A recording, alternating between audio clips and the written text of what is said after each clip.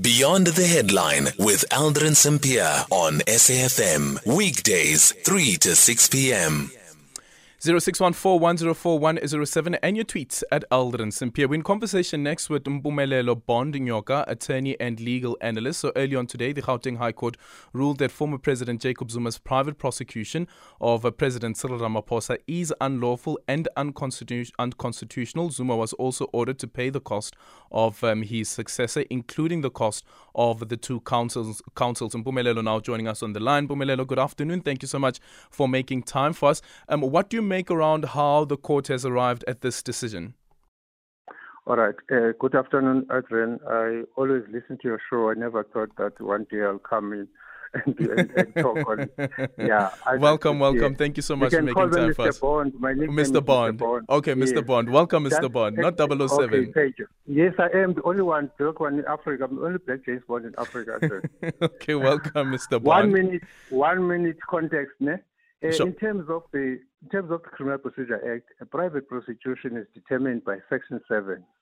The general principle is that the state is the one that has got authority to institute criminal actions against those that are charged. Out of 10, 9 out of 10 that is done by the state. Only in rare exceptions of 1 out of 10 is a private prosecution allowed. And those circumstances are determined under Section 7.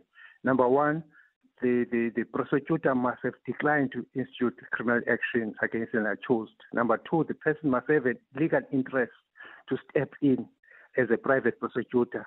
3, there must be a nolle prosecution, a certificate to say we are declining to prosecute against this person, but it must be prosecuted against the person who's originally charged, not against someone else. And fourthly, you must deposit a security with the registrar or magistrate court that you are going to pursue this criminal prosecution up to the end. So where Mr. Zuma failed, that is the background.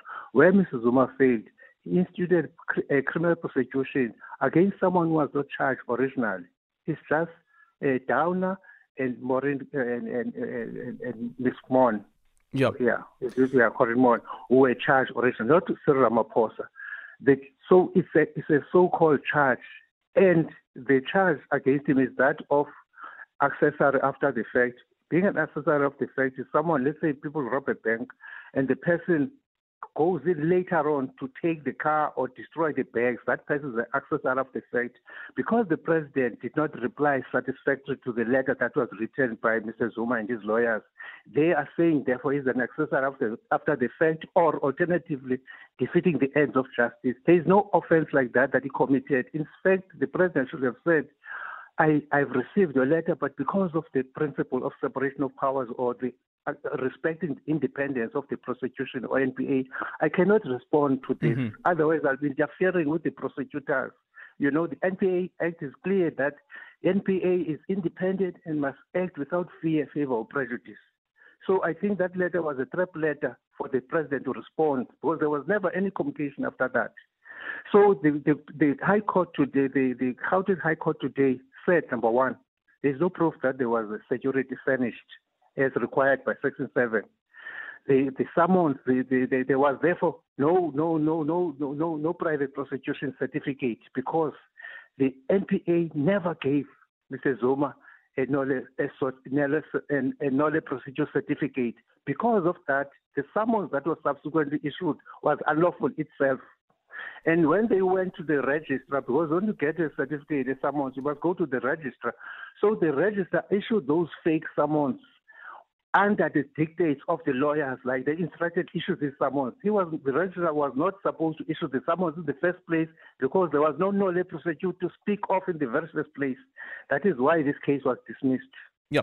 Okay. Let me start off. Sure. So with the null prosecute certificate, the test was that does it include President Cyril Ramaphosa? So the court's argument is no, it doesn't. But does only that then, those two? Sure. But then does it bar the president from now starting afresh a criminal charge and trying to pursue that the NPA take up on the matter? And of course, the NPA has already indicated it doesn't seem as though that they believe that the president has acted in any criminal way. But then, does it mean that from that the former president would then be able to institute a private prosecution? The president is out now. He cannot issue any private prosecution. The only thing that he can do, if that will be legally permissible, is to write to the NPA to say, charge the president for this. Yeah. But the NPA has got, no one has got, the NPA is not under any compulsion to institute private prosecution. It's not a principle of law that prosecutions are compulsory. They are discretionary. So if they see this complaint and weigh it against the law, whether it's legally permissible, there's a law that has been violated to constitute a crime, it has got the right to decline it. If he wants to take the matter further, he can apply to court for what is called a mandamus. A mandamus is an application you do to the High Court or to any court to say the state must do what it's supposed to do, but it must lay out the foundation of justification. And there'll be no justification because this is not a crime. The president did not commit any crime by responding unsatisfactory to the president. There's no crime here. So I agree with the High Court, even further, if it goes further, if he wants to appeal, that this is a vexatious and frivolous litigation. Vexatious, it means something that is annoying. Frivolous, that is, it doesn't make sense. It's a frivolous and vexatious litigation. Therefore, he has to pay costs. This is an abuse of the process, plain and simple, if you can be brutally frank about it. I remember when this matter came out during the ANC's conference, and I spoke to the spokesperson of the president, Vincent Magwenya, and one of the points that he raised as well, that they're very concerned that the registrar of the court has actually issued that summons, considering that they were of the belief that the null prosecutor, of course, doesn't include the president. Does this mean that the registrar of the court acted unlawfully, and would consequence management have to flow from that? Yes, the judgment. Okay, your guy Temba asked me to speak about 3 hours ago. I'm still in the middle of the 65 pages, but I picked this up.